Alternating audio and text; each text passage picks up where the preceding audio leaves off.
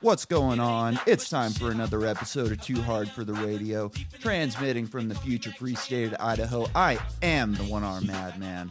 And from his comic book shop, we've got with us tonight the principled anarchist, Mr. Michael Strom. Mike, thanks for coming on.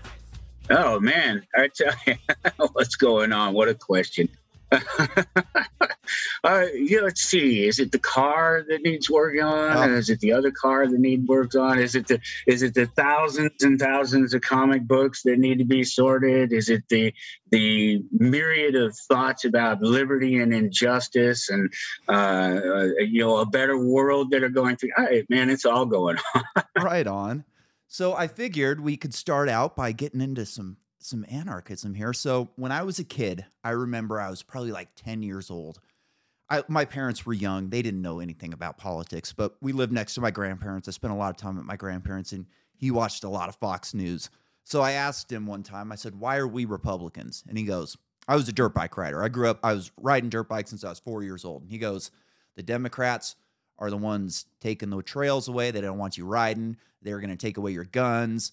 And, they just outlawed snowmobiles in Yellowstone. He just gave me a whole list of things. And I go, okay, that makes sense. I can't stand these people. So obviously I'm a Republican. And, 9/11, I'm like a sophomore in high school. So I was into fighter jets. I love machines. I was a motocross racer. So, the military's cool. Look at these jets. The recruiters are coming around, getting us all jacked up. And I was going to go to the Air Force and head on over there and blow some people up. But luckily I tore my knee up and they wouldn't take me. And, luckily, isn't it sad that you have to say luckily? I know. And, it wasn't until I was in my 30s until I got into the internet. I was never into the internet as a kid. I started getting into liberty, and I found some people that were just talking my language. And I thought back on it and I go, he never answered my question. Why are we Republicans? All he said was why we're not Democrats. And that was not quite the same thing. Yeah. So how did you get into this? I think that's probably the response of somebody who doesn't really know why he is. There's just a handful of chosen issues. It's a little selective outrage that he's managed to find over the years. And my parents were the same way. No real concept of what's going on in the world. Not lacking in understanding or caring necessarily, but just not involved in it. Too busy going to work 9 to 5, trying to put food on the table. Yep, same. It's a sad state. And like looking back on it now, like I've talked with my parents about this. I'm like, we were never Republicans. We were always libertarians, at least. Like, what I got married to a Persian woman in my late 20s, and I hadn't gotten into like libertarian literature or anarchism or anything like that yet. But when it finally, like when I got into this stuff right away, I was just like, oh yeah, this war machine is just a horrible thing. And then I found out what a Persian was, and I divorced her. So just to be clear, like Okay. I'm kidding. Man, it's weird. I find myself questioning. I think it's one of the best things that I can do. I find myself questioning myself and my understanding of people, because I overestimate people and I underestimate people, and sometimes I just hit them right on. And I sit back and I try to think real hard why if people make certain political decisions or movements that they or lack of them that they do, and I finally get that they don't know. They don't know why it is they do what they do. They've just been taught that this is the system. This is the way it works. You're either on side A or you're on side B, yep, or you're with those weirdos over there in those other parties, which those super effective parties that themselves are already factionalized and fractionalized within themselves. And, they've already left these major parties, the two big parties, and drifted over to libertarianism or Green Party or something, yeah, like this. And these people are already disaffected voters. They're already people who have failed to realize change through the biggest actors in the system, in the Republican and Democratic parties, and have failed. And so their answer is to go to a third party that barely gets recognized, Yeah. and they're going to do even less. I think the least you can do for change, I mean, this is literally the least you can do, is just show up at the polls and hope somebody else does something for you. Yeah. I mean, I live here in Idaho and we're so ready for change. I mean, Ammon Bundy ran as an independent here this year and he outdid the Democrat. And I mean, there's a lot Brad Little didn't even advertise. He didn't do anything. No signs, no bumper stickers, nothing. All he just had to show up and win because there's that majority of people that are too afraid to go a different direction because they are afraid the Democrat might win. Oh yeah, that's one of their favorite tactics, right? Yeah. If you vote for that third party, those weirdos, those green guys or something like that, that you're taking away votes that would go to one party or the other, and you're ensuring that the other person is elected. And I don't do math that way. That's not how math works. Yeah. That's the same argument that they make for a lot of this digital rights management and trying to claim that sort of digital copyright in Idaho who downloaded a file has actually damaged somebody. That they are owed something because he downloaded a file and watched their movie. Yeah, it's a ridiculous notion. There's no connection between the two things. Just because I watched this movie doesn't mean that you were going to get the money in the first place. Just because I'm a part of this party doesn't mean that you're going to get the vote in the first place. At least a principled voter would say that, I would think. People really just don't understand property rights and how they extend. Like, you can tell them, look, this is your house, and they understand that. But once like, I love bitching about my HOA. I have an HOA that I'm a part of, and we'll go to these HOA meetings, and they hate me. They fucking hate me. I'm a thorn in their side, and they'll complain about these Democrats. They're just wrecking the country. They're gonna gender and the whole list of everything that people are rightfully, justifiably upset about. And then the meeting will start, and they'll be like, "Okay, we're forming an architectural committee. So when you build a new building in your yard, we need to come inside and inspect because we need to know if it's a barn, a pole barn, or a structured building." And it's like, what the fuck is wrong with you? Like, we're just complaining about this on the macro level, but we get down into the neighborhood. And the wild thing is, it's all about bumping their property value a little bit. Right. It's like, dude, our property values went up like 60% during COVID. You're really going to bitch about my yard? It's one of those catch-22 things with the HOA thing, and there's agreements, and then when agreements turn into bullies and people trying to place value on things or create value where there isn't value, or exactly.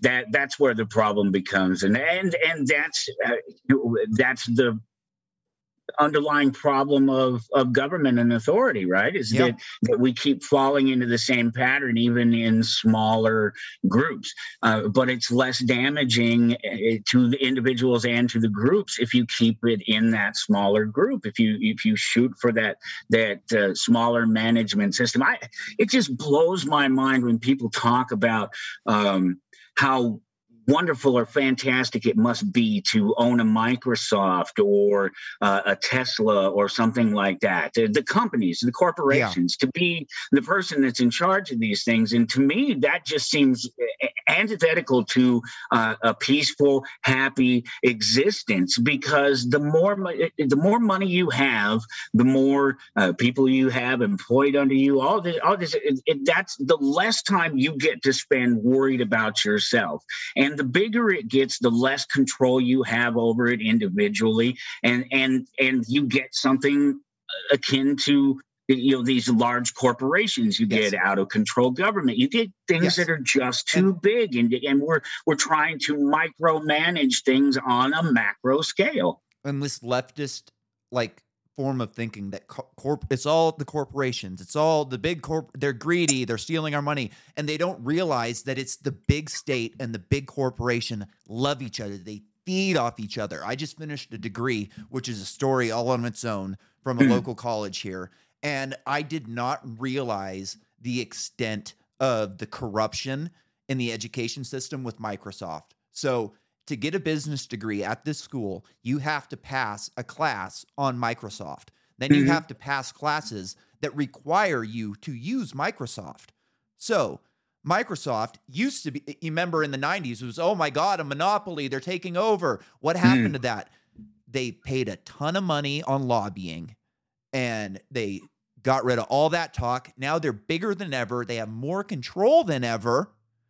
And it's still capitalism is the problem. The statist line of thinking, like it's baked into us. My co-host Nolan on our normal episode, he's really into like liberty and this stuff, but he still just thinks like a statist, and it's just baked into us through the education system. And you know, man, we were just reading Greek tragedies, and one of them's Antigone. Antigone goes against Creon, who lays down the law, you can't bury your brother, and she buries him anyways. And it's amazing to see the people go, well, I understand that she wanted to bury her brother, but the law is the law.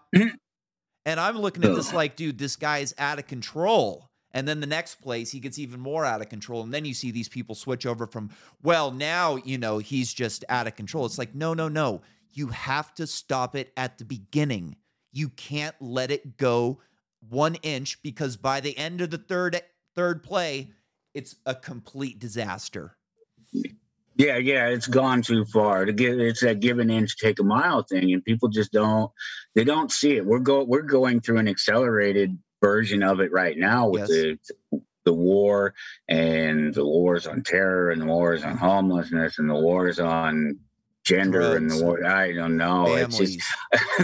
It's just an over and over endless parade of reasons to force other people to either be in some space or be in some space inside their mind, with the suggestion. This is what it just drives me nuts. All this weird leftist activism that is occurring right now, where they're constantly asking us to recognize them and accept them for who they are, but they goddamn well will not recognize that we are who we are and accept us for who we are. We're suddenly an enemy when we were never an enemy. I'm in the perfect, if you want an example of this, I'm right in the perfect place for it, because comic books are one of these areas of, comic books, video games. You've heard about Gamergate and all this stuff. Yeah, sure. So that this insidious movement, whatever it is, this agenda is finding its way into every facet of the culture. And what you have here in the comic book industry is the same as anywhere else, same as it's always been.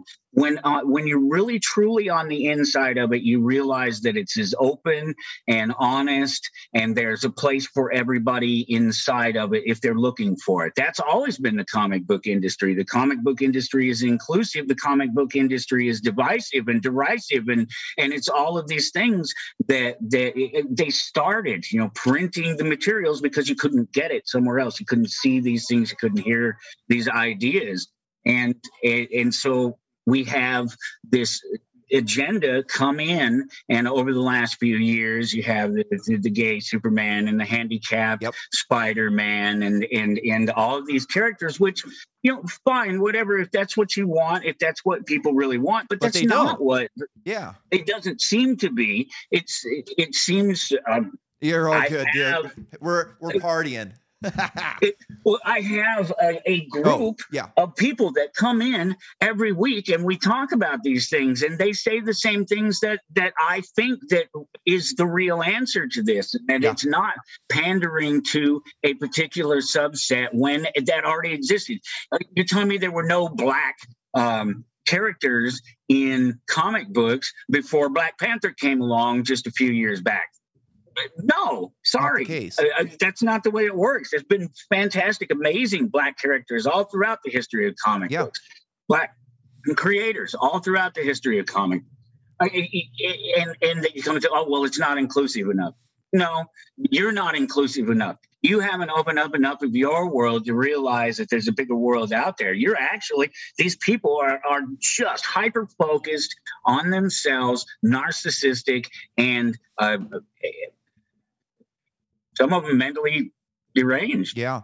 I'm a big Larry Niven guy, and Larry Niven was great at like solo explorers, figuring things out on their own, ingenuitive, capable. And every time the government would come in, they would mess things up. And this was, some of the most classic sci-fi series, like Ringworld is an incredible series. But what happens in 2016? There's a big, I think it was Vice article, Larry Niven and how he got Donald Trump elected. And it's like, surprisingly, like I'm a big sci-fi guy. I read a ton of sci-fi. I love Dennis Taylor. He's a new guy. What's Alistair Reynolds? And they're not doing any of this crap. They're still putting out good content. And I'm surprised. Like every time I go to a new series of book, I go, is there going to be bullshit? And I'm primed for it because I can't even watch. I can't even watch TV anymore. It's unwatchable, a lot of it. I mean, I can't do another female superhero movie on Netflix. It's just not my thing, But did you watch Paper Girls at least? No. No. Well, wait, that one's on Amazon Prime. Which one? It actually was really good. Which it was one was actually a very good comic book television show. Which show? I didn't. Paper Girls. Paper Girls. Yeah, no, I haven't seen that one. I'll have to check it out. It only got one season, so you don't have to invest much in it. Yeah, I'm always looking for good stuff. Have you looked into Eric July and his new comic book series? I think. Yeah, I've looked into it. It's not something that is in any of the mainstream stuff, so you got to kind of go out of your way to get it. I'm kind of surprised that somebody around here. I'm in Kansas. Okay. So I'm kind of surprised that somebody around here hasn't actually asked about it. It just seems, I assume a lot of people around here know who Eric July is. Yeah, I think it's an interesting time where somebody like that who is creative and who has an audience can do something without a publisher, without the man. They don't need any gatekeepers to let him in. He's just already primed. Like, I know I can sell to my people, and if it's good, they're going to buy it, and they're going to tell their friends about it, and more people are going to buy it. I think it's just a great story of like creating value. Like, here, I'm good at something. I know I'm good at something. He's a fan of all these things, and like you, he's critical of what's going on and is able to actually give an answer instead of just being like so many talking heads on the internet complaining about something and not actually doing anything to fix it. Well, I think so often the people that are talking on the internet, which, it's funny to talk about talking when you're a talker. And when you're somebody who participates in it, but there's a level. There's here and there's here and there's here, and both some of us are working up here and talking about what's the Eleanor Roosevelt thing, right? Talking about ideas, not talking about people and events. That higher level thinking that's going to bring about change, that's going to resolve problems, that's going to get us to work together to solve the things that we need to solve.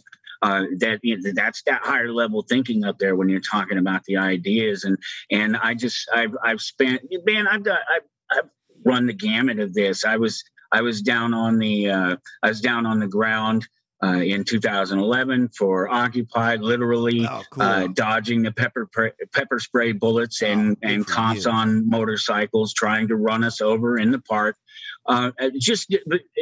Just to be a part of it, just to see what was going on and to document it. And then I became involved with We Are Change for a little while. Oh, right on. We Are Change, a big group in Colorado. And spent a couple of years just kind of hanging out and building family and growing gardens and in neighborhoods and holding weekly meetings and potlucks and just generally building a community. But none of it really, it could never go anywhere because, again, you have the outside. We're an outside group, and we're an extremely diverse group when you're talking about people who fly an anarchist banner. If you ask somebody about anarchism, It's a spectrum.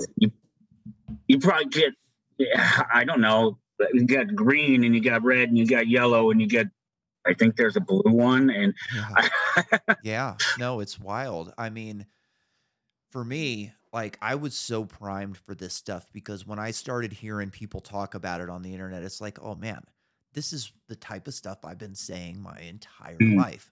Like, I worked in the restaurant industry for like 10 years.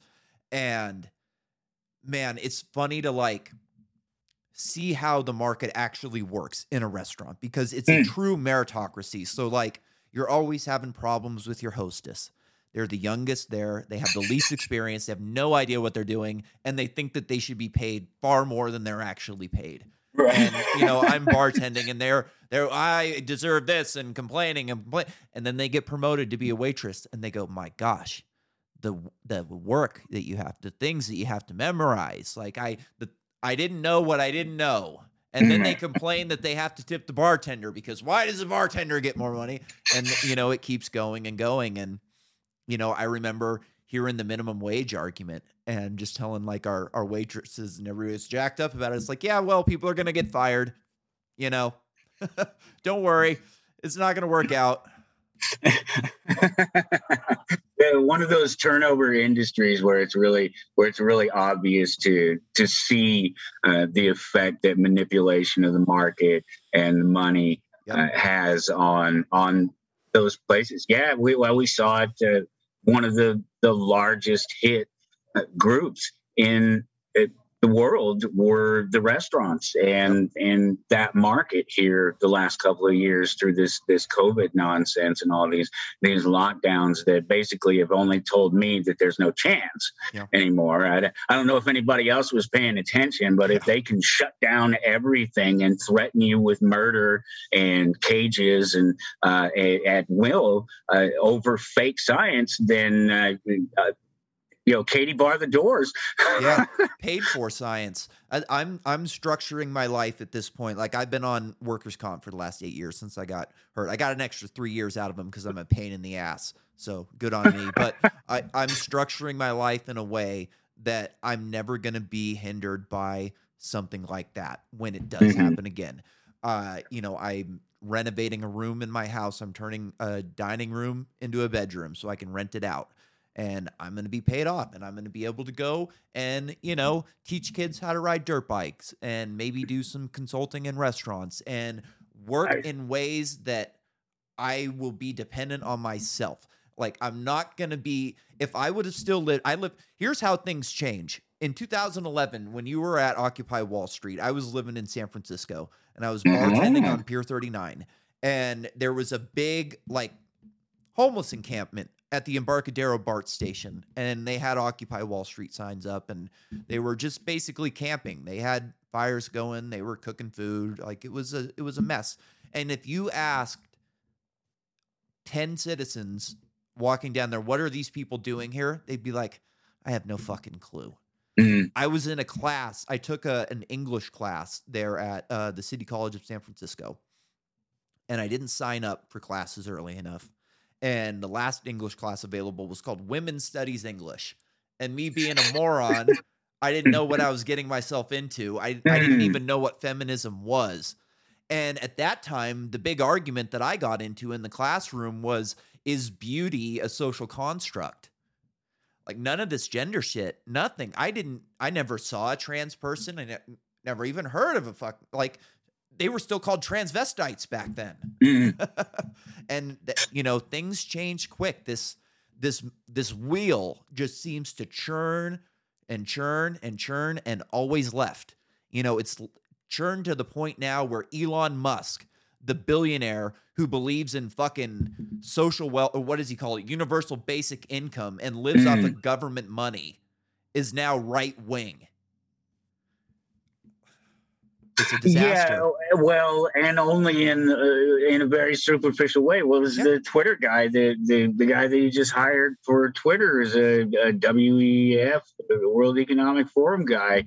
It's the good old boy story again. You know, talking about just sort of being young and being who you are. So I've always been an anarchist, but I didn't necessarily always know the real philosophy of anarchy. I think Me when I neither. was younger, it was about sort of being angry and raging against the machine. Yeah.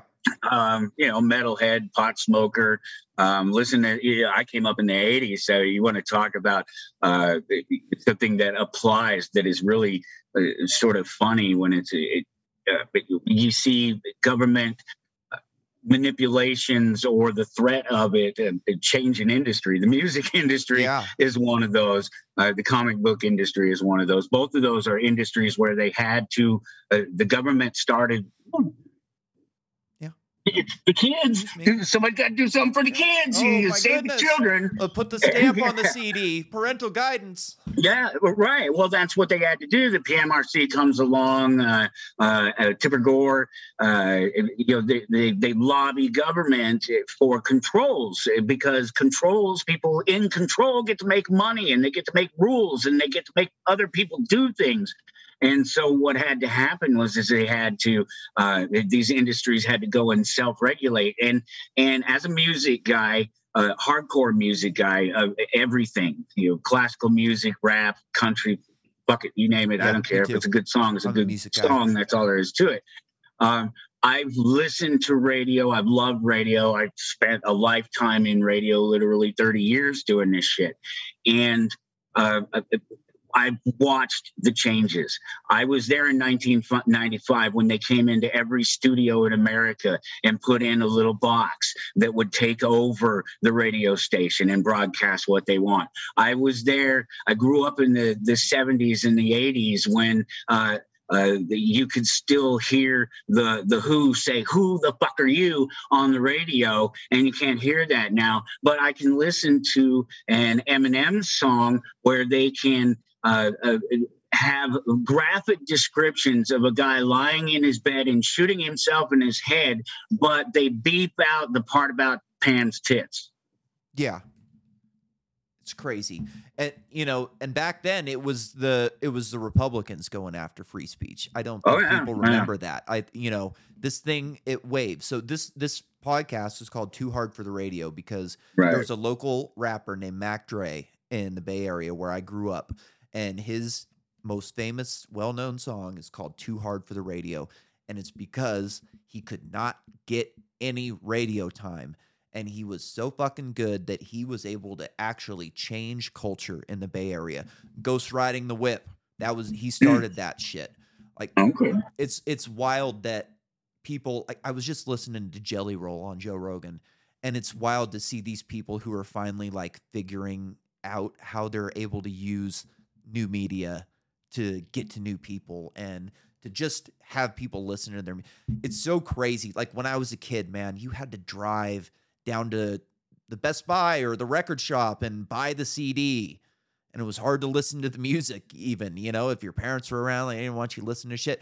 Now, man, people got music all over the place. It's a great, man, if they would just take the brakes off of it, like you said, get the government regulation out, get rid of, you don't even have to get rid of these big record companies. You just let everybody play fair and get their music out in a fair way. And let the market end up getting rid of themselves. They make themselves obsolete. Metallica is kind of a little bit of proof of that. Finally, over the years, they finally, this last album that just came out, they didn't hit the Billboard chart like they have for 32 years or some shit. And part of that, I think, is because they're still of a mind of this traditional radio mentality, and I don't know, people like me still remember them being against a new paradigm in transmission instead of embracing it and taking it into their own and making it what they would now. Lars is still on the wrong side of that argument. It's still on the wrong side of that argument. Just can't figure it out. It's crazy. All right, speaking of crazy, let's get into some news. Okay. So we have a constitution in this country, right? That's what I hear. Quote, were you expecting us? ATF agents go door to door to confiscate FRT 15 triggers. But what about the Constitution? It's a good question. I don't think there's any such thing anymore. There's certainly not one on the state level, and I can speak to this quite personally on multiple occasions. There are 100,000 or more people every year prosecuted under some bullshit law. It depends. There are different variations of it in every state and every county across the nation. There's 30,000 gun laws on the books, maybe more by now. Just so many of them that ultimately these are ways to cool gun ownership and for the state to maintain its monopoly on force. People are prosecuted for defending themselves without even having fired a shot at somebody, just because they had a gun, not because the other person didn't start it, not because the other person isn't guilty by their own laws, their own codes and rules of assault.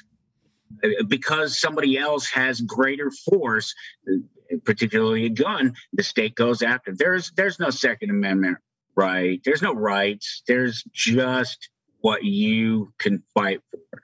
Yeah. When I was a kid, I had this babysitter, and they didn't own any weapons. And one night, some migrant that was hopped up on PCP snuck into their house and tried to rape her in bed. The husband got into a fight with him. The guy beat his head in with a fire poker. There was next door neighbors, and this is out in the country. There's no cops around here. Out in the country, their next door neighbors is an NFL football player, Army Ranger, and an electrical lineman. Big, tough guys. They hear a commotion. They run over there. It takes 3 of these guys to hold this dude down. The cops show up and go, "Why didn't you shoot him?" What they go, "We couldn't hold him down. We couldn't get to the gun." But that was the attitude back then. 20 years later, I am terrified of what would happen if I had to shoot somebody in my driveway. If you had to defend yourself. Oh no, absolutely. Yeah. We'll have to do a follow-up on this, maybe a month or two down the road, something absolutely. Like that, and I'll have another story for you. Yeah, absolutely. Oh, and speaking of a monopoly on force, we've got from the UN Secretary General, peace talks not possible. We're talking about Ukraine or something? Yeah, talking about, sorry, I didn't set that up right. But no, I did. Isn't that peace talks are not possible? Like, to say that they're not even, it's so crazy that these people are so confident that they're going to get this war that they're not even considering peace. Like, you would think that a diplomat would just say, "Hey, look, peace is always what we're looking for." Like, there's always a possibility for peace. Like, it's just about how bad we want it. Something like that, but just, nope, not possible. This war's got to go. How do we end this thing? I don't, man, you can't. There's no way to end it because all of these people are right and all of these people are wrong. Not us, the American government, not those guys. They're always wrong. Oh, yeah. But as far as the sort of Ukraine and Russian sides of it, they each have their own individual points, and they're each absolutely valid points. With that monopoly on force that government controls, there's no. I don't see any place that it gets better. You said to yourself that it's sort of the ratcheting wheel. It never goes backwards. It always goes in one direction. And I like to think of a ratchet like that. And there's another more simple idea, and that's that it's all just a straight line. And there's on one end tyranny, and on the other end, anarchy. And everything in between is just some variation of socialism or a lighter form of tyranny. And so I think when you take that view of something like what is happening over there, that you lose any perspective on these people working in group still following the dictates of the state, as opposed to why did they break off in the first place? Why did any of Georgia, why the Ukraine, any of these places ever break off and become separate from the USSR if they weren't going to be free? And why did the USSR let them go if they weren't going to be free? And why are we still having this conversation all these years later? If it wasn't for NATO trying to put missiles in Russia's backyard, none of this would be happening. The Russians would have left the Ukrainians alone. They could trade across borders. You wouldn't have to worry about the fear of Germany getting involved because of their ties through their gas supplies and all these things that have been built up over the last 30 years or so of interconnected capitalism between the states and between the peoples of the states was the better way to go about this. And all it took was that we got ours is better, our thing's better. We're gonna put our missiles over here on this border, and don't worry about it. It's okay. Yeah, it's not really they're just threatening. Defensive missiles. You can't put offensive nuclear weapons on them or anything like that. It's a really silly thing to me. I look at the status and I laugh a lot, and I laugh sort of inappropriately, like I did through the Joker.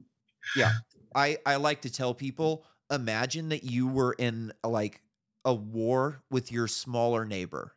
It's a smaller house. They've got less money. Maybe their job's not, maybe they're not even working. And then Cabela's came in and sponsored them in that war.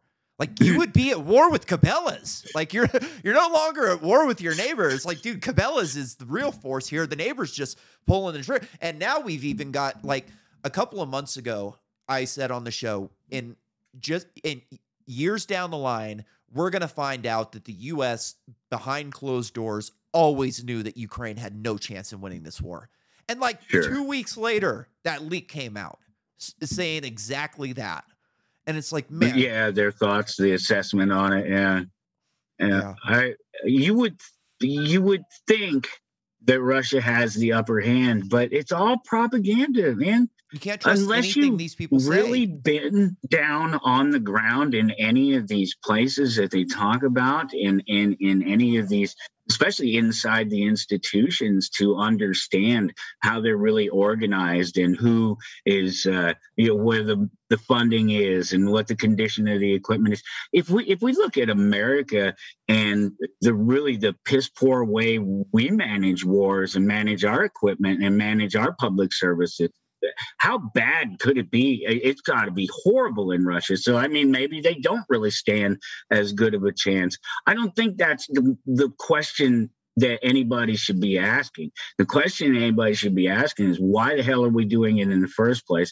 Why once again is, and we already know the answer. Right? It's a pointless question because we already know the answer, and that's because the bankers, the warmongers, the manipulators, the people who make money living off the rest of us by either sucking the life directly out of us through our labor, our health, and everything else that they can get their hands on in any transaction that we make, but then also, getting us to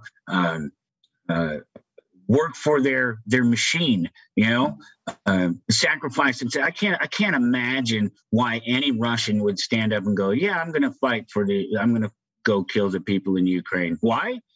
What was it again? Oh, well, I guess it was the missiles. I guess that's pretty reasonable.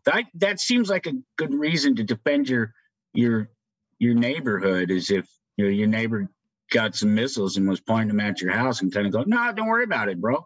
It's all good. Yeah. I mean, and they want to take this to Taiwan next. I mean, it's crazy. My hope is all right, look, they're pivoting straight from COVID to Ukraine. The people who were against COVID are going to see these are the same people just playing another game. But then Taiwan comes in and you got Sean Hannity. Oh my God, China, China, China. And, you know, my hope was, hey, look, these people are going to see through this and stop sending their kids to die in these fucking wars. But I think, you know, people around here, man, they love the military and they're just eager to send their kids over and die. This town wouldn't exist if it wasn't for the military. This place would have dried up and blown away a long time ago. There's only 3 factories in the town that are really large-scale functioning factories. We got an M&M plant. We got a Doritos plant, or Lay's, I guess, and Goodyear. The Goodyear headquarters is here. Biggest plant. They've just destroyed small town America, completely destroyed it. Like all the plants, there was an MGM brake factory in the town I grew up in, gone. They've just completely destroyed Main Street. And, you know, people didn't even see it coming. And you look around here, we've got Amazon going in and we've got the small Ace Hardware closing down. And it's a freaking nightmare. These people are so corrupt. They're so greedy. And like you said, they're just willing to throw people into the meat grinder like they're nothing. And people just disassociate from the fact that we're actually, like me, oh, look at how cool the fighter jets are. I'd love to go fight one of these things. And just completely disassociate from the fact that you're dropping fucking bombs on people. People are dying. Like, see this fucking hand? Like, there are kids over in, how many kids got their hands blown off in Iraq and Afghanistan that have no fucking medical treatment at all? I mean, they're living out in the fucking desert. If you're lucky, you're going to survive without an infection, but you know, you're never going to have any sort of prosthetic. You're never going to have any sort of normal. The shit hurts. You know, people don't think about what do these people do for pain? Nothing. Or they take heroin for their entire fucking lives, which is another reason why we're over there. This fucking drugs. I mean, it just shows the interconnectedness of it all, and it proves the conspiracy. You know, how many times are we going to be fooled by just saying, "Oh, that's a conspiracy"? Not so many times anymore. But here's the thing: who cares?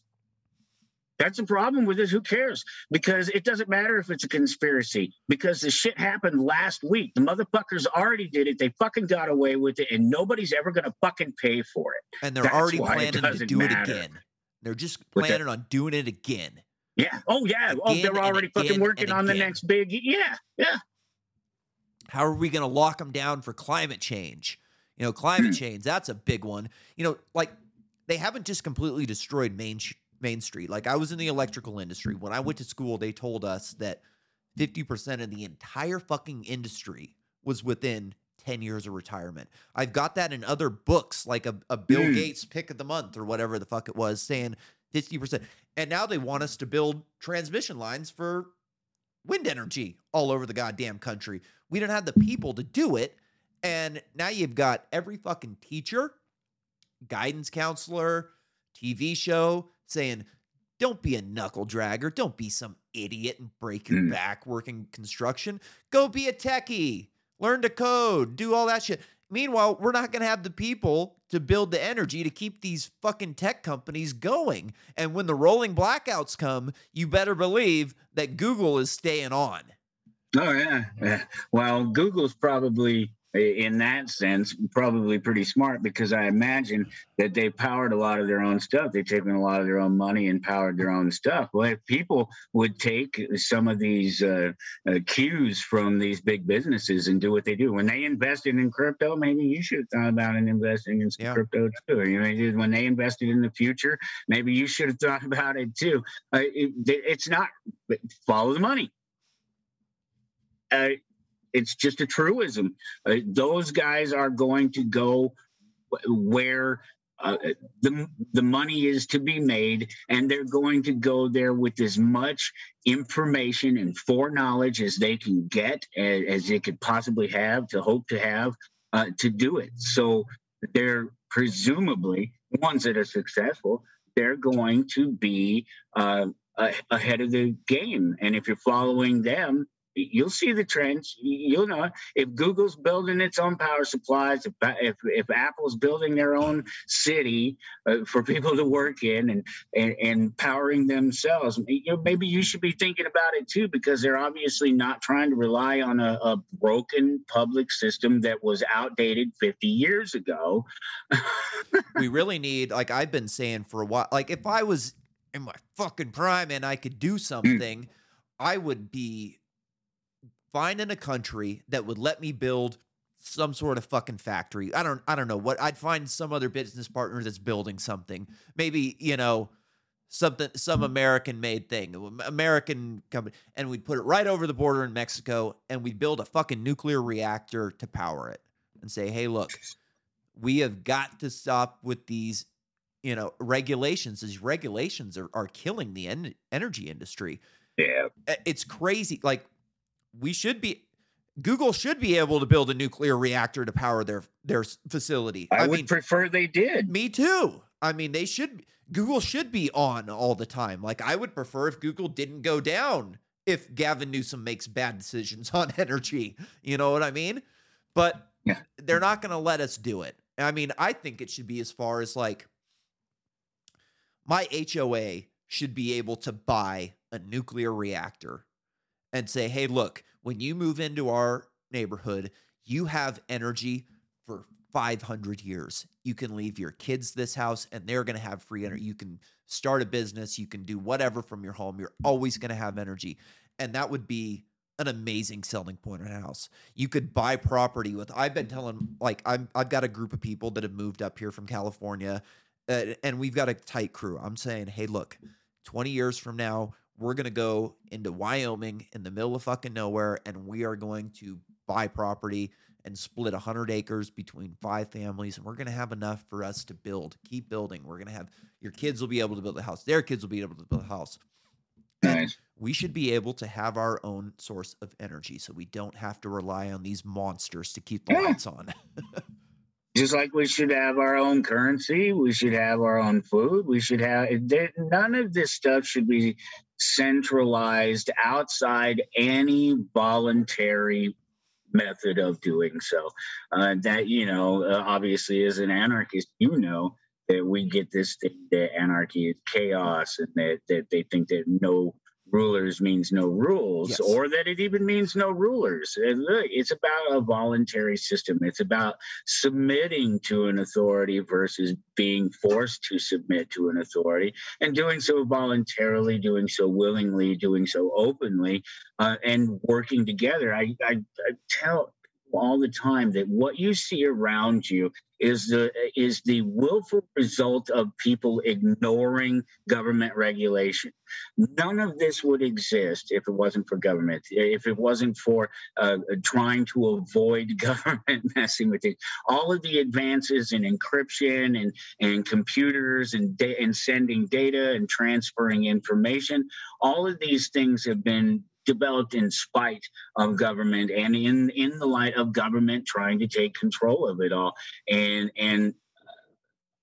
I think this is what we can do. This is what we do on the street every single day. It doesn't matter what color you are or what religion you are. None of that shit matters when it comes to the free market, the open market. And that means the open market of ideas. That means the open markets of money and energy and food and all of these. We live in a completely captured society. All the things that are important, knowledge, defense, self-interest, captured by Hollywood and turned into a pageantry and a television show. All of these things are controlled by a small number of people who have used the same tactics and the same systems and the same playbooks for a couple hundred years. Since there's been more to tell people. There's been people trying to rob the production of others since the beginning of civilization. There's always been a group that says, hey, look, I want to sit around while other people work to support me. And it's transferred. Karl Marx finally put it onto paper, but it's the same story throughout history. You're productive, I'm not, and I want some of yours. Mm-hmm. Yeah. And And government sees that as a way to keep and maintain power, because the natural tendency of a free nation, I would assume, would be to shrink the size of government. Everything shrinks. It's an economic certainty, an economic reality that as technology grows, as interest grows, investments, reinvestments in the core things that make stuff work, the costs go down, Yep. and so the usefulness of government would go down over time. And that's the thing that we're fighting against, is that they continue to monetize justice and monetize defense and for themselves, not for us, not in any sense of the word, not for us. It is for the class of people who get involved in it. And it doesn't, we're just the cattle that they prey on. Yep. Prices fall to the cost of production. You know, prices should be falling, and they don't. Yeah, that's the natural tendency of things, because people get smarter. They learn how to use it. They learn how to develop it in different ways. It's just like AI. We're watching this AI grow and change. And right now, it'll cost millions of dollars to run an AI, but 50 years from now, it'll be on your phone like a calculator app. You couldn't imagine paying for a calculator app right now. You'd be like, are you crazy? Why would I pay for a fucking calculator? But at one time, that calculator app was really hard to make.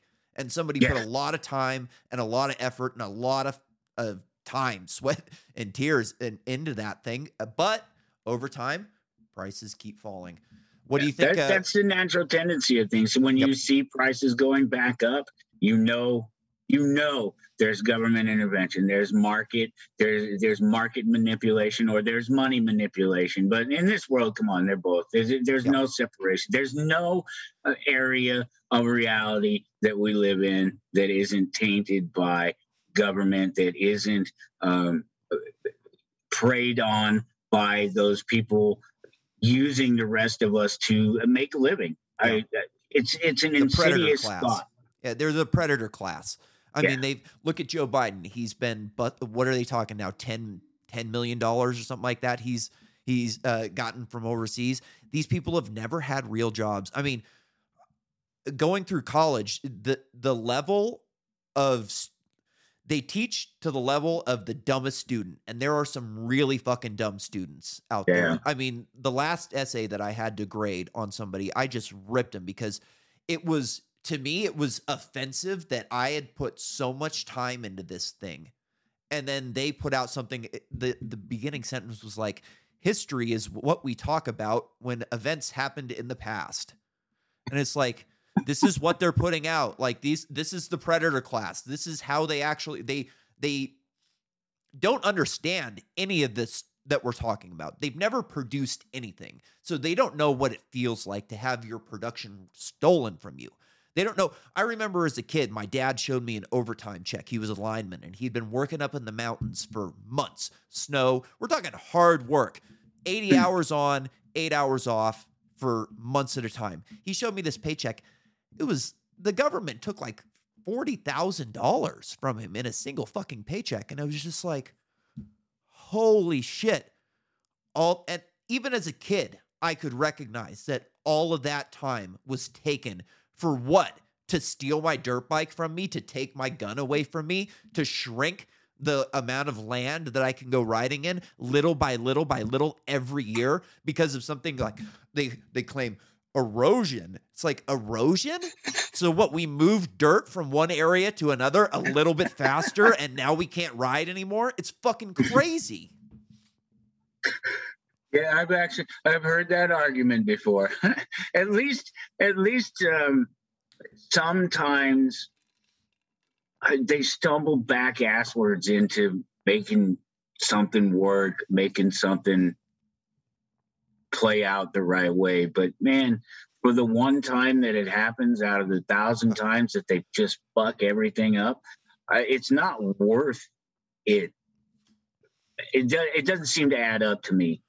No. It really doesn't. All right. So when I first came across your deal online and I saw the Principled Anarchist, I go, ooh, that reminds me of something. And I dug around in my brain for a few minutes and I go, I got it. So I got a quote for you. I'm going to read this quote here, and we'll see what you think about it. I'm probably going to butcher this because I just got new dentures. Here we go. I knocked a tooth out here a month or so back that I gotta get replaced. It's a nightmare. All right. A rational anarchist believes that concepts such as state and society and government have no existence save as physically exemplified in acts of self-responsible individuals. He believes that it is impossible to shift blame, share blame, distribute blame, as blame, guilt, responsibility are matters taking place inside human beings singularly, and nowhere else. But being rational, he knows that not all individuals hold his evaluations, so he tries to live perfectly in an imperfect world. Robert Heinlein from The Moon is a Harsh Mistress. Yeah, I've come across some great Highland quotes in my day, and it always makes me wonder, because one of the things that I'm a pop culture guy. I like music, I like movies, I like TV. I like video games. I enjoy those leisure things, and one of the things that I've found that it's just fascinating over time is the lack of understanding of influence that some of the people, like the creators of South Park are one that always comes to me. They have no concept of what they have brought to the table in terms of changing minds and making people think critically about things like government and things like manipulation of speech and manipulation of money. I mean, they've even addressed that, and it's gone. Yeah. Yeah, man, there's such a huge influence on my life. I mean, as a kid, I was like 15 years old or maybe even younger when that show came out. And it was just like wild and in your face and just fuck you. We're not taking your bullshit. And yeah, man, just punk rock music. I was listening to the first album I ever bought was Offspring Americana. And you go back and, I'm going to disregard what Offspring has done in the past years and remember them how they were. You listen to that and you're like, man, these guys got it right. Rancid, these guys got it right. Things that were baked into my mind that I didn't understand at the time, but now listening back, just going, oh, man, that's right. Pennywise. There's another one. That's another one. You say that, and I'm thinking early '80s metal, and I'm thinking Dave Mustaine. I'm thinking Metallica, Megadeth, Slayer, all Ozzy. Singing about these really, they're singing about the cruelty and the manipulations of war, and they're talking about Megadeth, of course, peace sells, but who's buying? I mean, that's an entire goddamn anthem of anti-statism without knowing it, and just to see Dave Mustaine in particular to be just a status cuck in his fucking old age. It's so disappointing. It makes me sad, and it just reinforces the idea that, one, don't invest any fucking time in individuals when you're talking about creativity, because their creativity doesn't necessarily reflect who they are, and you should not have idols. You shouldn't create idols out of these people, and that. They don't have that. They don't have that concept of how they can truly influence people and what they've done. The thing that gets me is something like that with the Dave Mustaine, where it's so glaringly obvious to come from such a sort of relative anarchist position. Obviously, one that they clearly didn't understand at the time, and never did understand, because they never did come to understand it, because they turned away from it. They didn't gravitate towards it to become such a status. And again, with the South Park thing, if you watch them go back sort of a decade after the South Park movie, which the South Park movie was just I still watch it bomb. Once a year, I watch it. Yeah, it was just boom. And I don't mean bomb as in bad. I mean bomb as in boom, right in your fucking face. Violence and here's destruction. The ridiculousness about your society that we're holding this mirror up to at the time. They have no fucking clue. They didn't even remember what the fuck they did. They had no idea what the jokes were. They barely remembered the song. They showed up and won their fucking Academy Award. They showed up in dresses and shit. That's what they remembered. They remember bucking the system. They don't remember being an influence. Murder and violence is okay as long as you don't use any dirty words. Fantastic movie. Yeah. First time I saw it, I was tripping acid. Saw it in the movie theater opening day. I was tripping balls. It was great. I enjoyed every minute of it. All right, man. And on that, we're gonna get out of here. Thank you, everybody, for listening. Have a good night. Peace out.